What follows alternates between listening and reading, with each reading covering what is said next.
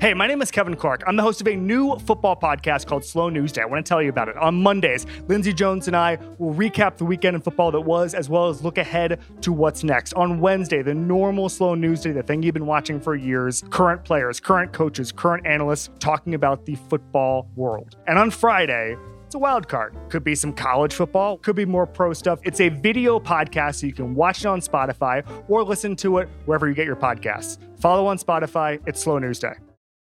It's Off the Pike, presented by FanDuel. The road to the NBA Finals starts now, and FanDuel is the best place to get in on the action. Right now, you can check out the new and improved Quick Bets, which are back and better than ever for the NBA playoffs on FanDuel. Find what you're looking for faster and easier with more props right at your fingertips. You can check out live bets like 3-minute markets and exclusive live bets like quarter player props, player assist combos, and more. So download the app today and bet with FanDuel, official partner of the NBA. The Ringer is committed to responsible gaming. Please visit rg-help.com to learn more about the resources and helplines available, and listen to the end of this episode for additional details. Must be 21 plus, 18 plus in DC, and present in select states. Gambling problem? Call 1-800-GAMBLER or visit rg-help.com. This episode is brought to you by Jiffy Lube. Cars can be a big investment, so it's important to take care of them. I once got a car that I started out with 25,000 miles on. I got it to over 200,000 miles because I took care of it. You know how you take care of a car? You take care of the maintenance, the oil, the brakes, all that stuff. And if you don't, you can have a car just completely fall apart. When your car needs maintenance, head to Jiffy Lube. They provide automotive excellence at speed. Get your oil change, brakes checked, tons of other multi-care services. It's all done by expertly trained technicians who actually care about taking care of you and your car. Jiffy Lube, car more. To find coupons and start an instant online estimate, visit jiffylube.com. Welcome into Off the Pike. I'm Brian Barrett. Special edition because the Red Sox continue to disappoint everybody this offseason. Joining us is the boss, Bill Simmons, Prince Harry's biggest fan, and Boston superfan Hench. What's going on, guys? Before we start complaining, which we'll get a nice solid hour of, we do, to not sound like psychopaths, we do have to mention what a wagon the Boston Bruins are. It's unbelievable. Like, let's at least acknowledge that part of our lives. Well, let's also acknowledge 6 Patriots titles, 4 Red Sox World Series, a Bruins title, and a Celtics title. We had 12 titles this century. All of us are delighted by it, and that's why we have higher expectations than maybe we did 20 years ago. It's funny because as it was happening, we knew it was too good to be true. I mean, we knew this podcast was looming in our future. This Red Sox Patriots misery, but it's gotten worse faster than I think we ever could have imagined. Well, so Barrett, we had Hench and I, we did a podcast for my podcast maybe 3-4 years ago where we did the top 25 moments of the Belichick Brady era. And we knew as we were going in, we were like, we're probably angering the gods with this. But we had so many great Patriots moments. We were getting them confused. We were getting years mixed up. Like, there were so many incredible great wins. We couldn't even Super Bowl idiots. We couldn't even remember Super Bowl titles straight. There's so many of them. Yeah, and wins and like regular season wins. And so even when we were doing that, we were like, man, the dinner check's gonna come soon. Yeah, we are the worst. Now it's come with the Red Sox and the Pats. But Brian, like, you've been on Chaim Bloom now for over a year.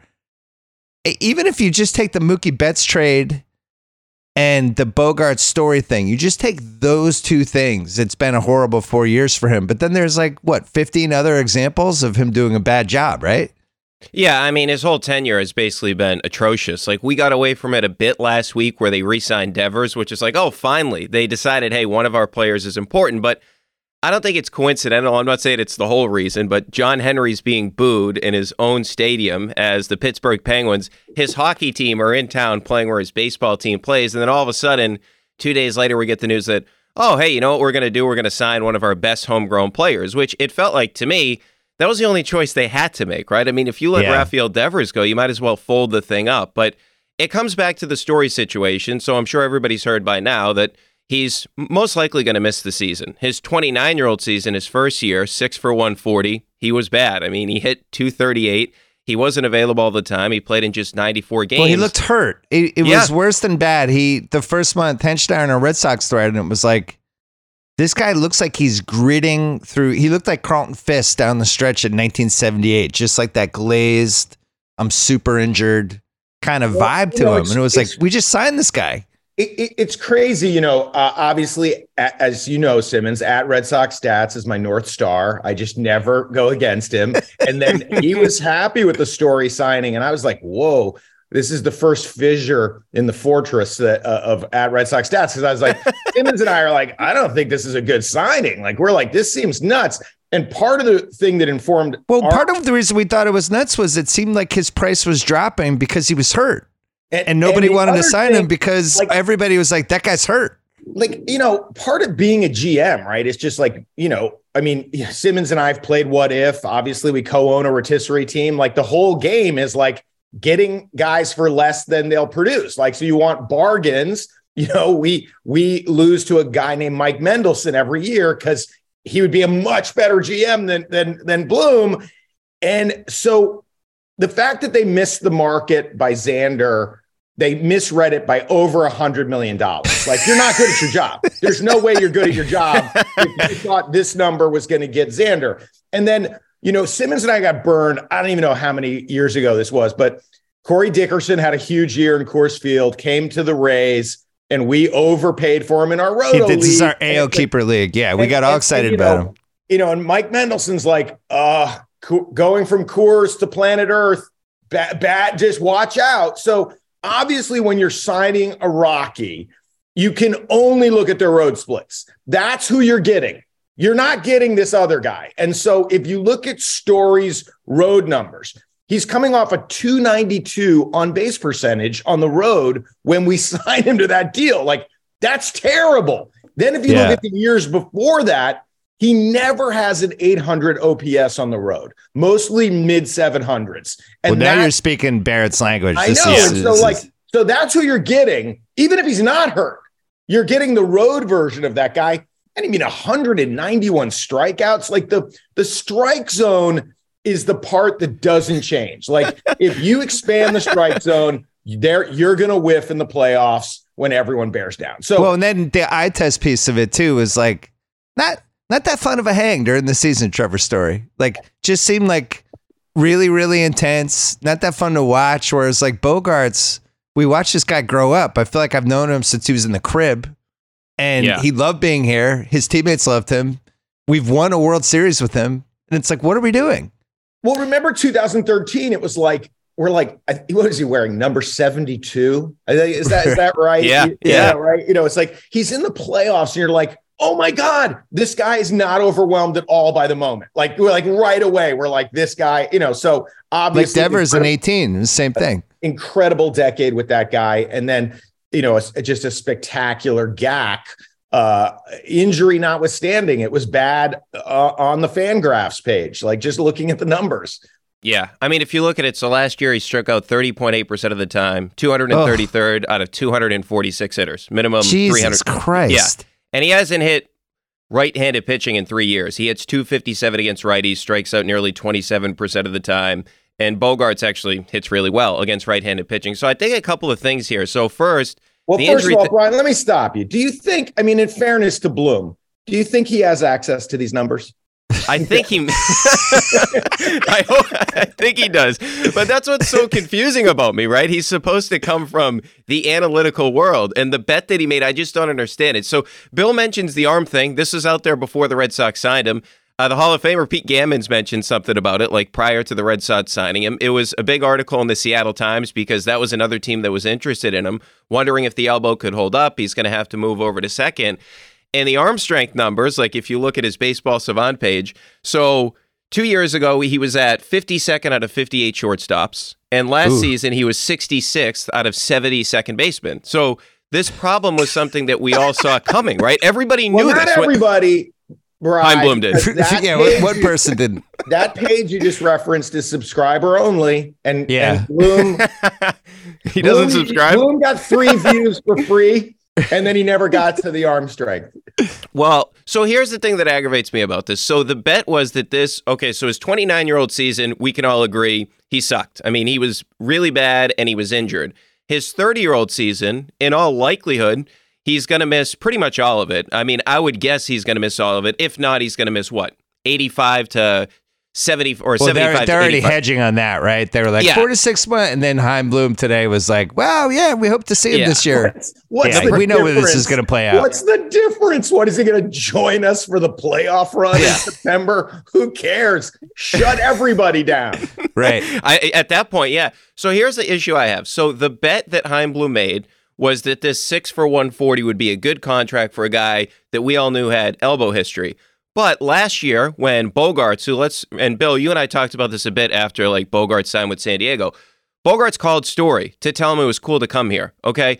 Bogaerts, when he asked for a contract extension from the organization, they offer him 1 extra year at $30 million. So essentially 4 for 90 would have paid him less money on an annual average basis than Trevor Story. Now, it was also reported that he would have accepted by the Boston Globe. He would have accepted. What the hell? I got like a fly running around. He's getting attacked by a fly. This is like The Omen. It's like a horror movie. Yeah, I don't know what the hell's going on. I got like a fly around by a mosquito. I know. Eventually, it'll just land on your head like Mike Pence, hopefully.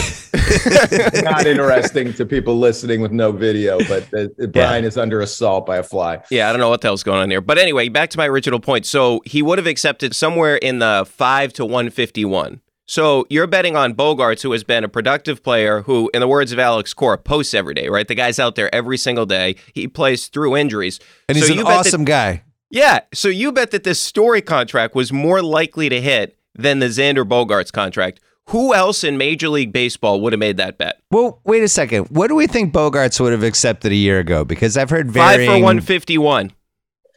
I would have done that in 5 seconds. Yeah, right? Something it's similar expensive. to like, you're paying a tax, but yeah, at some point you got to pay for somebody. And the real point of this, which Hench and I, when they traded Mookie, I think that was the most apoplectic either of us were for the entire time we've known each other, dating back to November 2002 when we started getting to know each other. The guys they got back were the least cents on the dollar of any trade any Boston team has ever made since I've been alive. Verdugo, Wong, and who is the other guy? Verdugo, I can't even remember. Jeter Downs, he's been DFA'd. And Jeter Downs who got DFA'd. That's what, 7 cents on the dollar? I think that's generous. On the dollar? What is that? Jeter Downs was hitting 170 in Worcester, and it was like, yeah, maybe when he gets the better lighting of the big leagues, he'll be able to see the ball. Yeah, that's how that usually works. You're dominated by minor league pitching. The worst, that was terrible. I will say this. So obviously everyone knows losing Mookie is bad. It almost doesn't matter what, there's no haul you could get in return, like for not even once a generation, once a franchise history player and human being. But the deal, as we get into the weeds of like what Simmons and I, kind of like, what, Matt Patricia's our offensive coordinator? Like when you have that moment of like, that's terrible. That's terrible. Yeah. And then it is terrible. So Simmons and I, $145 million extension to Chris Sale. We were both apoplectic immediately. Like we were like, that is a terrible contract. It was like the Vin Baker trade where it was like just immediately you knew this is not going to work out and this is going to be a horrible franchise altering move. Horrible. And then we have a very, smart buddy who disagreed with us. It's all in the email thread. Everything Simmons and I said, I mean, it's actually been worse than we thought it was going to be terrible, and it's been worse. Well, because we thought maybe Jeter Downs would at least be a major league player. I don't know if that was too much to ask. He was like a top 50 prospect. Somehow but remember they made the other trade that got with, what was it, Gratterall, and it was different. Yeah. And Downs was like the plan B trade that the Dodgers were like, well, how about this guy? And the Red Sox were like, cool, okay, that sounds great. But even the other trade would have been better.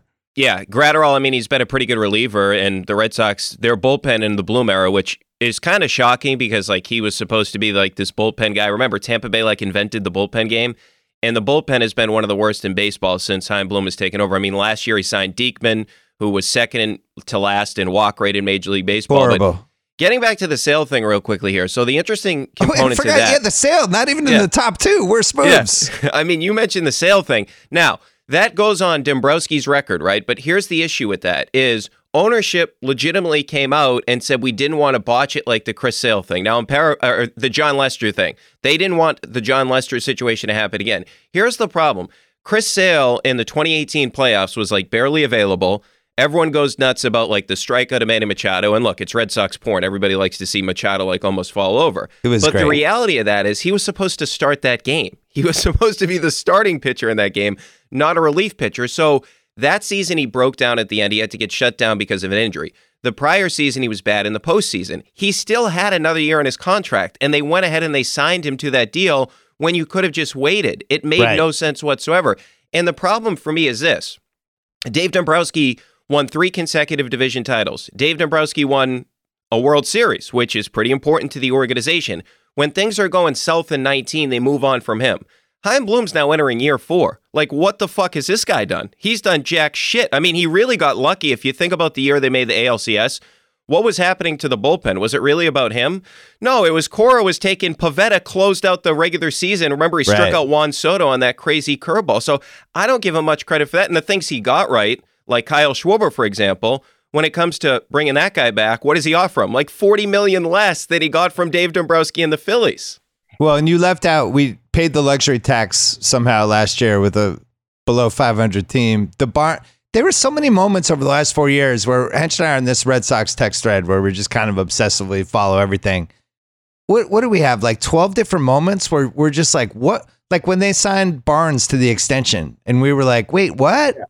Why are we doing that? What's the plan? There's no governing philosophy of the organization. No. Bloom reminds me actually, my grandmother, God rest her soul, once gave my brother $10. It was in an envelope, $10 bill to buy new ski boots. And even in the 80s, ski boots were like $59.99. Like it was like, here's $10 to buy new ski boots. It's like, do you know how much Xander Bogaerts costs? Like, do you understand how the world works? Like, what are you doing running this organization into the ground? What about the Renfroe? What was that one when we somehow took on more money to get like the 38th and 40th prospects of the Brewers? And that's a Jackie good one Bradley's dead body. And so that one, it was like 10 of those. Yeah, and by the way, in terms of that luxury tax thing, like people say, it's not my money. Well, the problem is this. You cost yourself draft picks with that, right? Because now because Nate and Bogarts leave, you go from picking 70th and 71st to 133rd and 134th. Like, that's how much of it costs you to finish last place in the division. Like, what was the point of keeping JD Martinez around? 134th in the American League East. It made no sense. So the Renfroe thing, they trade to bring in Jackie Bradley Jr. So at first glance, when they make this move, they take on more money. And I'm thinking to myself, okay, this actually is a big market move because they're paying for prospects, right? David Hamilton and Alex Benelis. Now, JBJ eventually would be DFA'd. Here's the problem. Benelis is ranked 23rd. Hamilton's ranked 20th. Benelis hit 166 in Portland last year. Nice. Hamilton a little bit better. But here's the issue, is if you're going to do this, right, if you're going to say, hey, we don't believe in Renfroe long-term, we're not going to give him an extension. Well, here's the problem. The guy hit 30 home runs in 2021. You never replace that, right? So I always thought, like, when they made that move, there's another corresponding move on the way, right? Like, they're going to sign a professional right fielder. He didn't do it. He just had Jackie Bradley Jr. play right field. And to me, like, how do you justify that not only to, like, I know he doesn't care about the fan base, right? I mean, he's made that abundantly clear. But how do you explain that to the manager? How do you explain that to the players? This guy was really important in terms of you making a run to the ALCS. I know he didn't have a good postseason, but he hit 30 bombs, and he was your everyday right fielder. How can you justify that to the guys in the clubhouse? Yeah, we're just going to roll with Jackie. It gets worse. We're going to put Arroyo out there in right field, who doesn't play outfield. Well, you forget about how they completely threw away the first base position, which I've never seen in all the years I followed the team, where they're like, sometimes you'll have a guy who's a basher at first base who can't field, or you have an awesome fielder at first base who can't hit. And they were like, we're actually not going to have either. We're going to have somebody who can't hit or field at first base. We're going to have a 170 hitter who can't play defense. The easiest thing to find. It's just like a mediocre first baseman. Like a guy who can make contact and hit 22 home runs. Well, and then on the Renfroe thing, I was pro getting rid of Renfroe because I just felt like when you get to the playoffs, these right-handed hitters who there's just certain, and Hench and I, we argued about this all the time, where it's like, if you threw over 95 and you're right-handed or Renfroe, it just felt like he was striking out. And I was like, once you get to the playoffs, every team has 5 guys who can throw like 98. And it's like, okay, I get it. But then they replaced him with Trevor Story, who's even more helpless against right-handers who throw 98 miles an hour. It's like, great. So we went from Renfroe to this guy instead. It's just, I think the big thing for me is just there's no rhyme or reason to the moves when you put them next to each other, which is something you've been talking about for a couple of years, where this move and then you put it next to this move, and it's like, well, those two things don't make sense together. The Story Bogarts thing obviously is the big one, but there were so many others. And, the fact that they were expensive and awful last year, and now it's like, now we'll reset the luxury tax this year, but will be even worse. They're looking at a year this year that we haven't seen probably since like Clemens's rookie year, like after Yaz left, where, there would be like 8,000 people at a Red Sox game. And I think that's what's going to happen again. I think people are going to bail on this team in a way that we have not seen in 4 decades. It's in a weird way.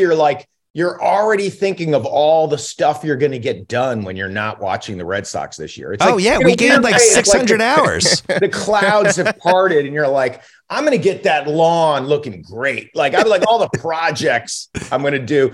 I'm going to watch more PGA. Just to put the Sale thing to bed. I know we're talking about Bloom and it doesn't go on his report card, but it's going to, it hovers over us like a toxic airborne event.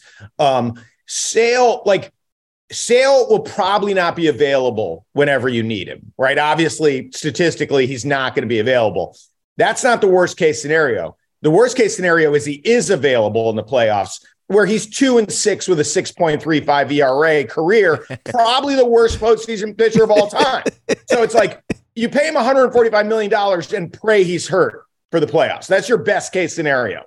But you look at the body, you look at the motion. It's very similar to Story in terms of like your casual baseball fan going like, that guy's going to break down, right? Yeah. That violent 6'6", 130-pound, like there's no way that guy can last. So the Dombrowski's Bloom Sale stories, it is a continuation of this demise, from the Mookie moment. We were horrified by the extension, and we were in a big argument with a couple of our friends about it because they were like, there's no great starters. And Hench and I were just in the camp of like, there's just no way that guy's throwing 1,000 innings over the next 5 years. I don't see it. And I keep coming back to the fact that you didn't need to do it. You could have waited and see if he was healthy in 19. And guess what happened to him in 19? He got hurt. Shocker. Right. To everybody watching the Red Sox and watching Chris Sale and his skinny frame, nobody was shocked that he got hurt. Everybody could have predicted that one. The one that aggravates me, though, Bill, you mentioned the first base thing. I mean, there's no way that Chaim Bloom actually thinks that's a real position. He doesn't. I mean, it's like, remember in Moneyball when the guy playing Ron Washington, they're talking to Scott Hatterberg, and he's like, hey, tell him, Wash, it's real easy to play, right? He's like, it's incredibly difficult. And think about what the Red Sox have done at first base, right? So they come into the season, they believe Dahlback is going to be their guy, right? That's one of the bets they made. No, Hench and I kind of believed it too. We got sucked in by the 2-month stretch at the end of 21. But if you look at it, so from like a power perspective, they expected that Dahlback and Story would essentially replace what Renfroe and Schwarber brought. That was their bet, right? Now, Dahlback defensively but the thing is, there was no way they were going to replace the at-bats Schwarber had, which were some of the most fun at-bats we've had in the last 10 years. That guy was a 7-pitch at-bat guy. They never had that guy, and he completely, and Cora's mentioned it, that he changed the lineup that year, right? Yeah. Because they had all these free swingers when you're talking about Raffy and you're talking about Bogarts, and you don't want those guys to change their approach, but Schwarber's that guy where he spit on everything. Managed to strike out 3 times on 7 pitches. It's never been done in competition. We don't know how it happened. And he was dead last in defensive run saves from first baseman. So then they're in such a panic that the alternate to him is Travis Shaw to begin the season. Remember, Travis Shaw was actually on the team. didn't get a hit. It looked like we got bummed out. We thought he was in Japan. We were trying to actually pull his passport to come back, but somehow he got back. Yeah, he got back. He didn't get a hit, so they got rid of him. No. And then their alternative to that, his idea was, hey, can Franchi play first? A guy that's never played first base. They try him at first base. He has no idea what he's doing. I mean, this is Duran-esque, where Duran's in the outfield, doesn't know what he's doing. Franchi at least has an excuse. He never played the position. He's going all the way over to second base to try to field ground balls. I mean, I've never seen anything like it before in my life. So you can't, and I understand, like, Cassis was hurt. Maybe they were waiting on Cassis, but yeah, at least they had the good sense not to rush Cassis and ruin his confidence. Yeah, especially with the ankle situation going on as well. But I just don't know how the ownership group, and maybe it's somewhat like they're kind of removed. They got other stuff going on, right? They haven't talked to the media in like 3 years, right? So I just wonder, like, do they realize how bad this guy is at his job? Or is it they're so committed terrible. I can't remember, like, in my lifetime, and I know, Bill, you tweeted about it yesterday. I went through it, Hench. I went through it. I tried to figure out if he's the worst GM we've ever had. And ML Carr, Chris Wallace, and Bucko Kilroy were the only three. Bucko Kilroy was the Pats GM in the early 80s that within a couple years, we were just an absolute shit show.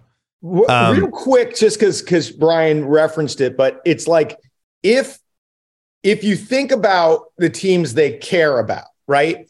So what would the equivalent be of Liverpool starting guys in midfield like Franchi Cordero that had one leg? Shaw? That would be like starting Clint Dempsey now in midfield for Liverpool. You couldn't do it for 45 minutes. Like, there would be a riot at Anfield. Like, if you were like, we're going to try to get away with this guy who's never played midfield, who's never played soccer. We think he's like, Franchi, we'll just put him at first base. Like, so Bloom doesn't seem to know what he's doing, and the ownership group doesn't seem to care that he doesn't know what he's doing. What about when they signed Paxton, right? And we wanted them to sign Carlos Rodon because just like, all right, if you're going to bet on like an injury upside guy, at least bet on the younger guy who's had one season. Paxton was every year. You go look at his Baseball Reference, and it was like, did he fight in World War II? No, that was Ted Williams. But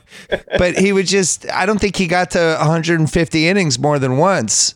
You have Chris Sale already. Like, do we need another guy who can't throw 150 innings? Like, what did you think was going to happen? You need to get to 9 times 162. So how many innings is that? You need to get to 1440 innings plus extra innings. And you have 2 guys that can't throw 100 innings. Well, what are we doing? Think about the other guys that they brought in. Like, Walker had a pretty good season, but the problem was he didn't give you a lot of innings, right? Because that's another guy with injury history. And then you look at Rich Hill, who was 40 years old. I mean, those are the guys. And shocker, Rich Hill dealt with an injury as well. But yeah, the Paxton thing, essentially, you paid him last year, $10 million to rehab. Now, he did pick up the option, so he's going to be back. We'll see what you can get. But I couldn't believe he picked up the option. Me neither. I thought, it's like he doesn't play baseball. They're offering him $10 million. So I can't believe he wanted to grab it, as opposed to all his other great offers. Going back to like 20 years ago when we got Theo comes in. And at that point, Gammons is the most powerful voice in baseball, and anything Gammons says, we're just going to believe, right? Gammons you could have had like somebody who was missing their right arm, and Gammons was like, no, this guy can still throw with his right. I would have believed it. I would have believed anything he said. And he was like, this Theo, he's special. He's going to change how this organization goes, right? And then Theo comes in, and he does all these really smart, like, little trades. He takes chances on guys like Ortiz and just over and over, just these little, like, he's like kind of like Orlando Cabrera. Just like he smells out the Nomar thing. He's just like basically our version of Billy Beane, and just over and over again hit on guys. And the thing with Bloom is like, what guys does he hit on? Right? We've been here 4 years. What are like his wins? What are his W's of guys where he's like, well, what about this guy? What about that guy? Does he have more than 3? What are they? No, it's like, so if you're going to look through his good list, which it's very tough to go through this, it's Garrett Whitlock, who he got in the Rule 5. Okay, I mean, that was a good pickup. That was a good one. Then, that was a good pickup. The Schwarber trade was good, but the problem is he let him go after the season, right? Still a good trade. Yeah, and then you would have to look like into the minor league system, right? Or I guess John Schreiber would be another one. John Schreiber had a really good season. Okay. He was probably their There's best 3. bullpen arm, right? This is a 4-year span, but yeah, well, that's great. the problem. Like, he's been okay with some of these like under the radar guys, but the problem is like the big stuff he gets wrong, right? And that's where like it's almost like the opposite of Danny Ainge, right? Where Danny Ainge got criticism, but the big stuff he always got right. I mean, he did draft Tatum. He did draft Jaylen Brown. He made that trade to send Pearson and Garnett away. So he got the big stuff right. And he sold high on Isaiah Thomas, just cutthroat. Exactly. I mean, and Jesus. Look, and I know like we can have a whole different conversation about, hey, was Brad the right guy? Would Danny have done what Brad did? That's a whole different thing. Danny got the big stuff right for the most part. Now, you can criticize some of the draft picks he missed like later on in the first round, but everybody misses on those. Heimblum's the opposite. He gets some of the small stuff right, some of the under the radar stuff, but all the big stuff, Mookie, Bogarts, Story, all that stuff he gets wrong. So that's like the worst case scenario. He got all the medium stuff too. True, he got the medium stuff. Yeah, like Renfroe. Right, and the bullpen last year, and just I don't know. All the Red Sox fans in my life right now, it's beyond bummed out. It's just kind of like it's like I'm not even sure I'm going to watch them this year because why do I want that in my life? I'd rather just watch other sports and not watch a shit team. You're just going to watch to make sure all the overs you bet in their games cash, because imagine trying to get 27 outs with this team and this alleged rotation. Hey guys, I know we're on a little bit of a shot clock, so is it time to go to the Pats? Pivot to our other team in disarray. This episode is brought to you by State Farm. You might say all kinds of stuff when things go wrong, but these are the words you really need to remember. Like a good neighbor, State Farm is there. They've got options to fit your unique insurance needs, meaning you can talk to your agent to choose the coverage you need, have coverage options to protect the things you value most, file a claim right on the State Farm mobile app, and even reach a real person when you need to talk to someone. Like a good neighbor, State Farm is there. And I have to say, I don't know, during the glory days, the unprecedented 20-year run, 6 Super Bowl titles, 4 World Series championships, if somebody had told you, they're going to be booing John Henry at Fenway Park, you'd be like, okay, that doesn't sound right. And you really have to fuck up to have that happen. And Jonathan Kraft's stepmom is going to be 10 years younger than he is. What are you talking about? Yeah, no. Matt Patricia is going to be an offensive coordinator, and Jonathan Kraft's stepmom is 10 years younger than he is. Like, what? It's gotten not just bad, but weird. It's super weird. And, so here we are in the aftermath of the Jonnu Smith Aguilar signings. And it's very similar. I mean, when you guys were texting me about like talking about these two situations, they're so similar in terms of bummed outedness and low ceiling. Yeah. The difference though, the coaching thing is, I still feel like whatever you're going to hit some free agents in the NFL and you're going to miss on other ones, right? Even during the Belichick era, there was a bunch of ones that they missed on, and that's just how it goes. Sometimes guys get paid, get injured, whatever. It was how unprepared and sloppy we were, and how, from a strategic point, it seemed like we were outwitted over and over again, or we're always trying to come back from these self-inflicted wounds. And to have Week 18 winnable, by the way. Basically, we didn't make the playoffs because we gave up 2 kick returns in Week 18, and because Jacoby Myers threw a lateral backwards after we gave up this long drive to Derek Carr, who fucking sucks, and got benched probably permanently 2 weeks later. Those are the 2 reasons. You could boil it down to 20, but really, if you're going to say 2, it's the fact that we lost that Raiders game, that we were up 7 with the ball with 4 minutes left, and then we gave up 2 kick returns to a Buffalo team that defensively we were doing whatever we wanted against them with our offense. It was the best offenses looked all year. The Pats should have been a 10-win team. They won 8. Don't forget running into the punter in Minnesota. And that game was right. That was another one game for sure. The special teams were so bad. And this is like, Matthew Slater, like, we're just used to sending special teamers to the Pro Bowl. Like, this is where we win those games. And so And I don't know, you guys know better than I do what the real story with Josh Bailey is, whatever. The point is the guy can reach the end zone with a kickoff and you decide he's either hurt or suspended or whatever, but you make no move, no corresponding move, kind of to the Hunter Renfrow of it, no corresponding move. Hench was going nuts about this. He was like, Nick Folk can't kick it to the 5-yard line. We're just going to throw away field position in regular season games. Yeah. And so you're throwing away field position. And then, you know, obviously on the first kick return, you're like, this guy's like that. It takes Nick Folk all his power to kick a line drive to the 5.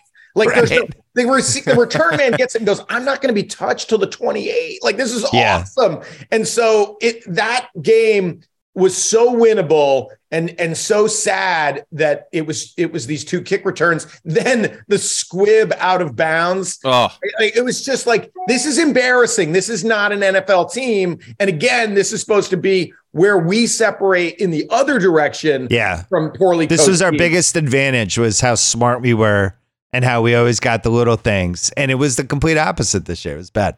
yeah, well, that's a great point on the squib kick. That may have been the most embarrassing thing about the whole game is, right, like you gave up the 2 returns, so you had to do that, and you couldn't even execute the squib kick. And the special teams was a problem all year. Like, I mean, you look at Football Outsiders metric, DVOA has them 27th, PFF has them 25th. Kickoffs, they were 21st. They were 30th in touchdown or touchback percentage. Punting, 32nd in net, and they were 28th in inside Bailey was the 20 awful. percentage. Yeah, he was horrible. It was one of the worst punting seasons we ever had. If it wasn't for Marcus Jones, it would have been an F- across the board for the special teams. And Pilardi was almost just as bad as Bailey was. And this comes back to me in terms of the coaching stuff. Like, how did Cam McCord still have his job after last year? Like, I don't know about you guys, but I thought that's what Joe Judge was going to be here to do. Don't go near the quarterback. Don't talk to Mac Jones. Like, instead, he's the quarterback's coach. Cam McCord, the special teams was a real issue for this team last year. And you're a team like the Patriots where they're not great. I mean, they're if you look at their talent, it's probably defense is pretty good. Offense is lower third of the NFL, especially the skill position players. And actually, I mean, you can just say in general, the quarterback is below average right now, and the offensive line was putrid, right? So if that's the case, your special teams cannot be losing you games, right? That you can't, like, if the Niners have a bad special teams unit, they may be able to overcome it, right? The Bills, they may be able to overcome it. But for the Patriots to be this bad, and it's not just the special teams, it's kind of the theme that I look at is like the situational stuff that the Patriots were always good at for so many years. They were bad at all of it. First half, all that the stuff. The double up turned into, hey, let's make sure we kneel and then 3 and out when we get the ball back in the second half. Like, that's what the double up turned into. And like, even going back to, you guys mentioned the Minnesota game running into the punter. Wait, hold on the special teams for a second. Yeah. It's harder in 2022 to have special teams ruin your season because they changed a lot of the rules, right? Kickoff returns. I think there was only 5 kickoff touchdowns all year, and we gave up 2 of them in the same game. They've changed all these rules so that special teams have become less and less important, which I always felt like was kind of a bummer for Belichick, because that was something that we would always like steal games or swing a quarter or whatever. But instead, it went the opposite way. Anyway, what were you going to say about Minnesota? Oh, I was just going to say the other part of that Minnesota game that was so infuriating to me is, remember when like Hunter Henry at the end of the half didn't go out of bounds, like to save time? Right. Like, that's situational stuff that would never happen with the Patriots before, right? And Mac Jones stayed in bounds at the end of the half as well. It's just like those type of decisions that the team would make. That stuff is usually stuff that is coached into the Patriots. And the past couple of seasons. My fear is Belichick, obviously 70-year-old guy now. I don't know if he's the easiest guy to work with week to week, like from all accounts, right? So you end up with the situation where as he gets older and there's certain types of people that succeed with him and know how to work with them. And then there's other people who they leave and we never see them again. And the fear I have is like, those people don't want to come back because they know what it's like to work with him. He's demanding, he's difficult. You're glad you did it, but then you move on. It's almost like going to college or the military or something. And what you're left with are like his family members and people who just like really dramatically failed somewhere else. Like Patricia and Judge, I think if you talk to a Giants fan, you're like, who's the worst coach you ever had? They would probably say Joe Judge. If you talk to a Lions fan and you ask them who is the worst coach they ever had, they would 100% definitely say Matt Patricia, right? Yeah, I mean, and they those fired are the Caldwell, two guys we brought who went back. 9-7 one year. Right. So you just look around and you think like where we were in the early mid 2000s with like multiple guys who became head coaches, or even in 2013 to 15 range with Flores, McDaniels, and all these dudes. The only guy who would even get poached from this staff is Mayo. And that's another thing is they won't pay defensive coordinator or offensive coordinator. They won't name anyone the title because they try to save money. Why are we so desperate to save money? This team's a cash cow. They make tens, hundreds of millions of dollars from this team. Why can't we give somebody a title? Well, that was an interesting thing that I thought came down from Bill's like exit press conference, if you will. Oh, yeah, I noticed that. Where he said that if you take, because he was asked essentially about, hey, did you get the bang for your buck that you wanted when you spent all that money 2 years ago? And he said, well, it's not a snapshot, it's a 3-year thing. And if you take out the average cash over 3 years, we're 27th in the NFL. So yeah, Hench, you hear that? He threw that little dart out toward the Krafts. I was like, whoa!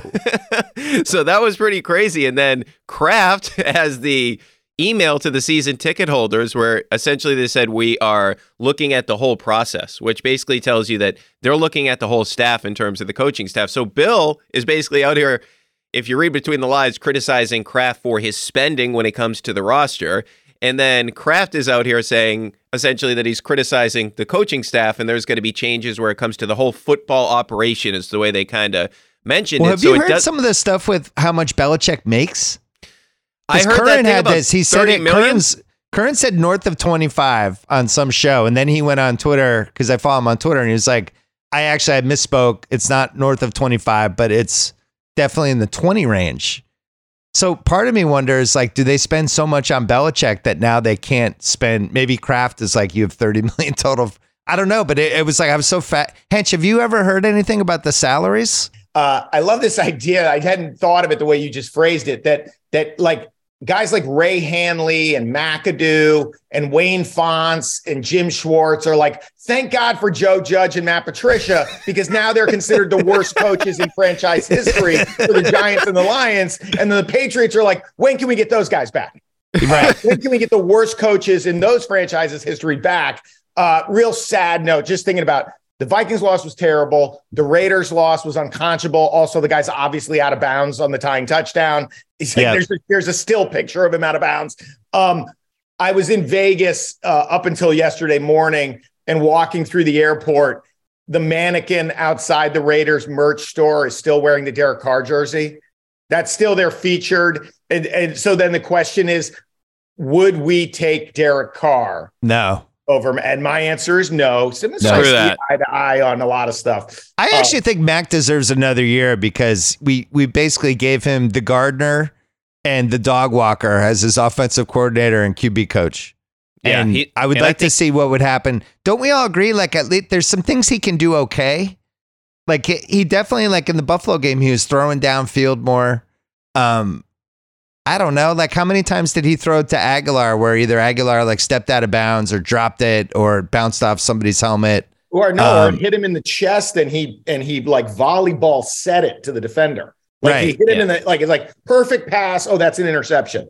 I will say this, Mac Jones, worst clock in his head I've ever seen. Like, yeah, it's bad. The pocket presence, so bad clock in his head, bad cement in his legs, bad combination, So I agree. I don't want to lay it all on him, but I think we know the ceiling's pretty low now.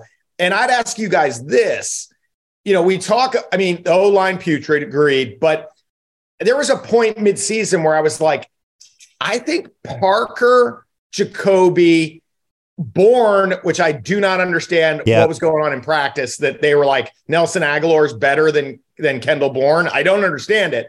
And then Thornton. And then if you put Aguilar at the back of those five guys, I'm like, I think this group is above average. And Thornton's speed, we saw him just blaze a couple times. So that again, I just other teams just do that twice a game where they're just like, here's our fastest guy, just run a straight line and we'll chuck it downfield. We were running bubble screens and delayed. I'm throwing. I'm throwing it to the left. And it's like, that guy got tackled again. No other team in the league played offense like this. That was one of the weirdest things about it. Everyone else just played offense where they just, all the rules benefit passing. So why are you doing these weird fucking screens with a shitty offensive line? And the best play in football, much to our chagrin, is the horribly underthrown long pass where the receiver stops and gets the PI, and nobody underthrows it like Mac Jones. Right. Yeah, like I look at Mac. Should have. I don't think he's he's a flawed quarterback, and I believe like the ceiling's really low on Mac Jones. But with that being said, I'm with you, Bill. Like it almost feels like he deserves a mulligan for the season with everything that transpired. I mean, first of all, he didn't have a number one weapon, right? And that's something where I'm really wondering if Belichick's going to address that in the offseason, right? Because Hopkins? I know that I would love that. I mean, why not? I mean, did you guys see the clip on Twitter where he's talking to Hopkins? He loves Hopkins. Hopkins has always been like one of his 5 favorite guys. And that place is a mess. Who knows when Kyler Murray's going to be back? Who knows who the head coach is going to be? So if you could pull off a trade for DeAndre Hopkins, I would do it in a second because it sort of puts everybody else in place, right? Where they don't have to masquerade as the number one option. I hate the fact that every week you don't know who the number one guy is going to be. I get Myers led the team and all that, but nobody would think that he's a number one guy. Nobody's never had guys like Myers. Wide open. There was never like wide open guys. Like when you watch other teams and it's like, wow, Justin Jefferson's open again. Like it was very hard for us to find that guy. So that would be the first thing. And look at all these elite teams in the NFL. All of them have these guys. So I don't know how Bill hasn't realized like that trend is starting to take over the league where it's now become, because of the offense, it's become a weapons league. And he hasn't taken advantage of that. And the secondary thing would just be the fact that he didn't have the proper coaching, as we've alluded to. So whether it's Bill O'Brien, it feels like that's the perfect fit. I don't know where you guys stand on the Kingsbury thing. I'm not really in on that. I don't like the way that one's not happening. There's a third piece though, because this is Hench and I are usually aligned on Boston stuff. But this is where I think Hench has been a little overboard because Hench thinks our defense is better than I did. And he's like, oh my God, we're wasting this great defense. But it's like you look back at the quarterbacks that we beat. Yeah. It was the 8 wins. The best quarterback we beat was Jared Goff. We beat Zach Wilson twice. Like you go through, it's like a who's who of guys that suck. And when you think like with the defense, like I don't know whose it was, but that we've beaten 4 playoff teams in 3 years. Like, I sent you that. Yeah, and 3 of them were weather related. But the thing with the defense that was Callahan. Yeah. So the thing with the defense, all right, the defense was good, but Minnesota game, we had a lead. The defense blew it. Raiders game, we're up 7. They have the ball with 3 minutes left. We just need to stop. We didn't get it. I think there's probably, and what was the game in September? It was the same thing where it was like, we just need to stop. Oh, Baltimore, they couldn't stop Lamar the whole game. I think when the defense really needed stops, if the quarterback was good, it had trouble getting the stops. Josh Allen, same thing. Like that Buffalo game was super winnable. He threw over the top on us twice. And that's like the one thing Belichick never wants. And we gave it up twice. It is weird though when you're like to defend the defense, and I know it's like the whole was greater than the sum of the parts, obviously, but it's like don't run into the punter in Minnesota. If they blow the whistle while they're pushing Ramondre 15 yards backwards against the Bengals, right? And then obviously the Raiders game, like it's so easy to just immediately think of this team as an 11-win team, and yet we know how flawed they are. So somebody's doing something, right? I mean, and obviously Judon and Uche are a handful, and the key to that defense. But like, and I mean, obviously Barmore makes a big difference. I think so. I still think the defense is why we were leading in the second half with a chance to go to the playoffs. I agree. Yeah, it was a good defense. I don't think it was great. Yeah, they had a lot of talent and. They had a lot of guys, like Uche had an outstanding season. Duggar had a really good season. The problem is they didn't, like the rest of the team, they didn't really have that signature win, right? And that kind of comes back to the whole idea of since Tom left. Bill in the regular season is 25-25. And what's the big win the Patriots have had since Tom has left? I mean, is it the game with the wind where Mac throws the ball 3 times? And that's the thing that just sticks out to me more so than anything else is think about that decision when Tom left. The idea was, we're going with Stidham and Hoyer. Then all of a sudden they pivot to Cam Newton because Cam's just around and maybe they don't think Stidham's the guy. Although Stidham didn't look bad when he actually played. I know he wasn't great in the game last week, but 2 weeks ago he wasn't bad. But my overwhelming point on that is think about where they got Mac. They got Mac 15th overall in the draft. And that particular draft was one of the rare drafts where we had 5 quarterbacks that went in the top 15. So what if there weren't 5 quarterbacks available then? Like, who's the quarterback of the Patriots right now? And I don't even know how convinced Bill was on Mac, right? He just sat there at 15. Like, if you were really, like, the Bears, right? They came all the way up to jump the Patriots and they got Justin Fields. Like, they thought that was their guy. Now, the Niners may be wrong, but they traded up to get Trey Lance. So I do wonder, like, what happens if Mac's just not sitting there at 15? And it's not like Mac's been this great quarterback, but it just feels like that whole process, moving on from Tom and finding the next guy, I do wonder, it comes back to the quote from the Anna O'Connor book, the unnamed assistant from the Belichick staff, which I believe is Joe Judge. We can win with any top 15 quarterback. I think they're finding out that's not true. And Mac's not a top 15 quarterback, so maybe it's unfair to have that conversation. Not top 15. Well, the flip side of this is what's happening with San Francisco right now. They've had 3 quarterbacks, right? They still went 12-4. And it's like they found somebody who could manage the game. What's happening with San Francisco is what used to happen with us, where we were so loaded all over the place. You kind of feel like, yeah, we could probably win 12 games with Brock Purdy. Brock Purdy's 6-0. I think they need to, with that 14th pick they have, we just need like an awesome player. I don't even think like, oh, we need this, we need that. Like Ben Solak, who writes for The Ringer, he just did his all-pro team, his first and second team. So it's 44 players. We had one of the guys with Judon. This has been the case really for the Pats for the last 5 years since we had like Brady and Gronk and a couple other people. We basically have had 1 or 2 elite players year after year, and that's just not going to cut it. You look at these other teams and they have like 6, 7, 8 awesome guys. Even the Ravens, they trade for Roquan Smith. They trade a second rounder, kind of trade we never make. And they just gave him a huge extension, and there are all these advanced stats of like, they got this guy and they completely shut down everybody's running game. The moment they got this guy, we never make trades like that either. So, would you give up 14 for Hopkins?